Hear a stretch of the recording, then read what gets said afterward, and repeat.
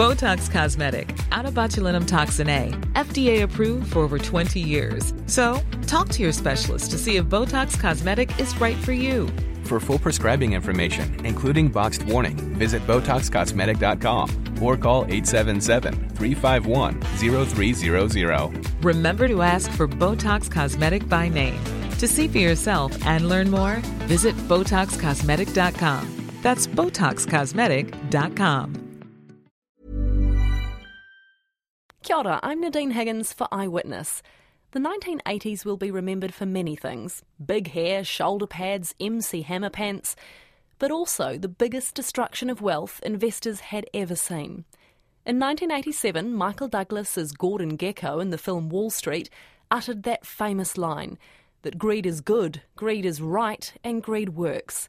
But that same year, investors around the world learned what a fallacy that was. The 19th of October 1987 was Black Monday. Wall Street recorded its biggest ever one-day fall, wiping $500 billion off the value of stocks. Panic fed panic. Fear swept the New York Stock Exchange and every other American exchange, and when it was all over, bruised brokers surveyed the wreckage. TVNZ's John Hudson was also surveying the wreckage, but here in New Zealand, where it was Tuesday, but no less black. Auckland followed the other major world markets this morning. Investors bailed out, putting the chalkies in high gear and the market in free fall. Panic selling in the wake of the Wall Street crash wiped more than $4 billion off the market value in less than an hour. By the end of the day, the whole market was down 22%, the biggest fall ever recorded. While some thought that meant there were bargains to be had the next day, it was in fact just the beginning. The slide continued long after international markets recovered and would eventually wipe out half the market's value and lead to 181 companies pulling out of the market, many of them going broke. I mean, the financial crisis, in my view, was a cakewalk compared to the 87 crash. This is Tony Gibbs, a businessman through both the GFC of 2008 and the share market crash of 1987. Let's assume I had 10 friends. I would say 2 of them went penniless broke. Another 5, of which I would have been one of the 5, we all lost money. And the remainder would have escaped. We'll hear more from Tony later. The origins of the 87 crash begin several years earlier. Rogernomics and deregulation, implemented by the new Labour government, helped create a share market boom. One year, the local market rose 99%. Another year, it was up 116%.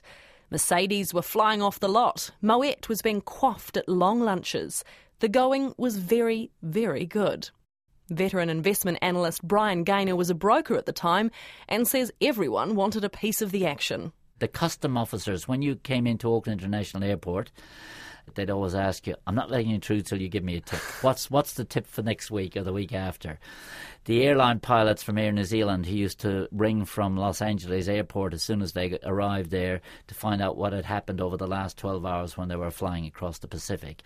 There was 1 or 2 boys who used to ring up from the schoolyard at Wellington College wanting to know what had happened in the share market and whether they should be selling shares or what shares they should be buying for the afternoon. John Douglas was a 37-year-old teacher and a father of 5 small children in 1987. In Balclutha, where he lived, dinner party conversations were full of talk of share market wins, and he remembers everyone dabbling in the markets. Things like share clubs were very popular. There was quite a lot of hype around it. I mean, I remember some people sort of going off for very lavish weekends because their share club was doing particularly well, so they'd go and spend the weekend doing some exotic sort of thing, or it seemed to us anyway. The hype meant some rather questionable companies were able to list on the share market because investors were desperate to buy. One was a company called Judge Corp. Now, that was run by an individual called Bruce Judge. And it effectively raised over $100 million without any idea what it was going to do. It was going to be just an investment company. So there was a whole pile of companies like that. I mean, there was a company called Carex, which was going to extract kauri gum from the kauri forest up in Karikari in Northland. I don't believe they ever even took an ounce of kauri out of any of the trees up there. There was ice skating rinks in Christchurch that was floated. There was one individual who actually put his share portfolio into a company and listed it on the share market. The money people were making off the share market made the businessmen of the time like rock stars.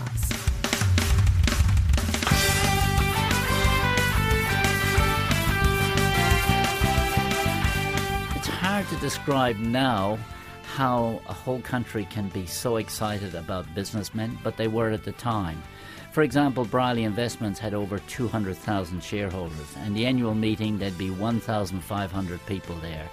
The meeting started at 3 o'clock, and at 11:30 that night, there'd still be 400 or 500 people in the Michael Fowler Centre in Wellington drinking wine and queuing up to talk to Ron Brierley. Literally queues of people just wanting to have a word with Ron Brierley.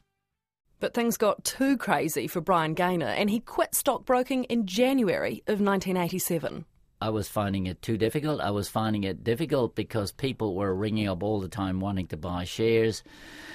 I didn't feel comfortable with the share market at the time. I felt that the whole thing had got completely out of hand, and I guess my easiest way was to deal with it was to resign. Now, I'm not saying that I absolutely predicted that the share market was going to crash like it did in October of that year, but certainly it was totally and utterly unrealistic what was happening. People weren't thinking rationally. And no matter what you said to them, you know, I remember a particular instance where I advised an elderly gentleman to sell shares in two companies. And that was a bit too early because both these companies performed very well for about 12 months afterwards. They then both collapsed and were worth nothing. And he got indignant with me because I did tell him to sell out too early, but I think if he'd have kept the shares, he probably would have lost all his money. Monday, the 19th of October 1987, Black Monday. Bad economic data burst the Wall Street bubble, and it crashes spectacularly. New Zealand wakes up to the news on Tuesday, and Tony Gibbs remembers it clearly. You went to bed with the company theoretically worth $1, and you woke up in the morning, it was worth 40 cents. It didn't get better the next day, nor the day after that, or that, and didn't get better really for several years. I think by Friday there was a lot of very worried people there. So you decided to hold. Did you eventually? For a short period of time. Did you eventually have to take some serious losses? I didn't have to, but I knew it was the smart thing to do in the end. I took the losses. I had some debt too, a little bit of debt against shares, not a lot. But I sold down the stock and repaid the debt as soon as I could. John Douglas remembers a sense of bitterness among his share club friends that they were the last to know what was happening. It was the small people like us who were the ones that actually got damaged by the whole thing because we weren't in the know particularly. The time any information got to us, it was those people in the know would have either got in and got out or whatever. John ended up losing several $100,000 in the crash, but says he soon realised it was all just paper money. You were devastated to begin with, and then you started to realise that actually, in fact, it was only unrealised gains that you had actually lost.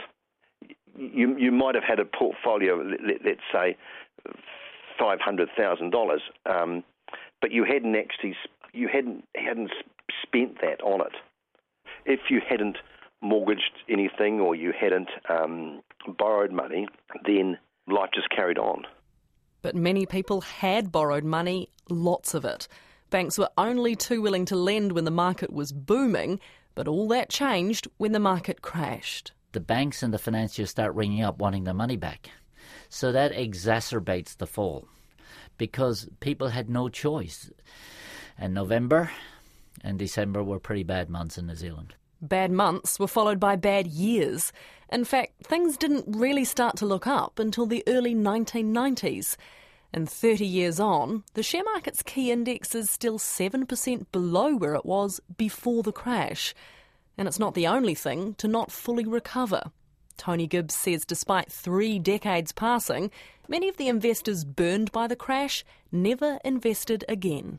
There's a lot of people who really aren't market animals who had become market animals and they got burnt. I've still got friends today, my age, and I say to them, You got a portfolio? I was talking to one the other day, a very well-known businessman.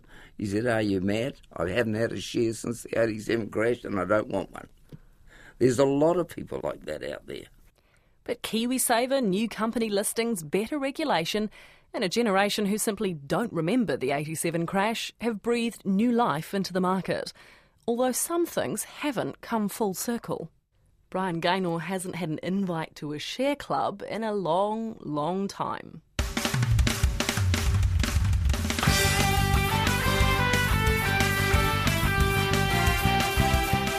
This episode of Eyewitness was produced by me, Nadine Higgins, and used archival audio from Ngā Taonga Sound and Vision and Te Ara. You can subscribe or listen to every Eyewitness podcast on iTunes, Spotify, or on radionz.co.nz. Please give us a rating. When you do, more people get to hear about these great eyewitness stories. And if you have a story you think we should know about, email us at eyewitness@radionz.co.nz.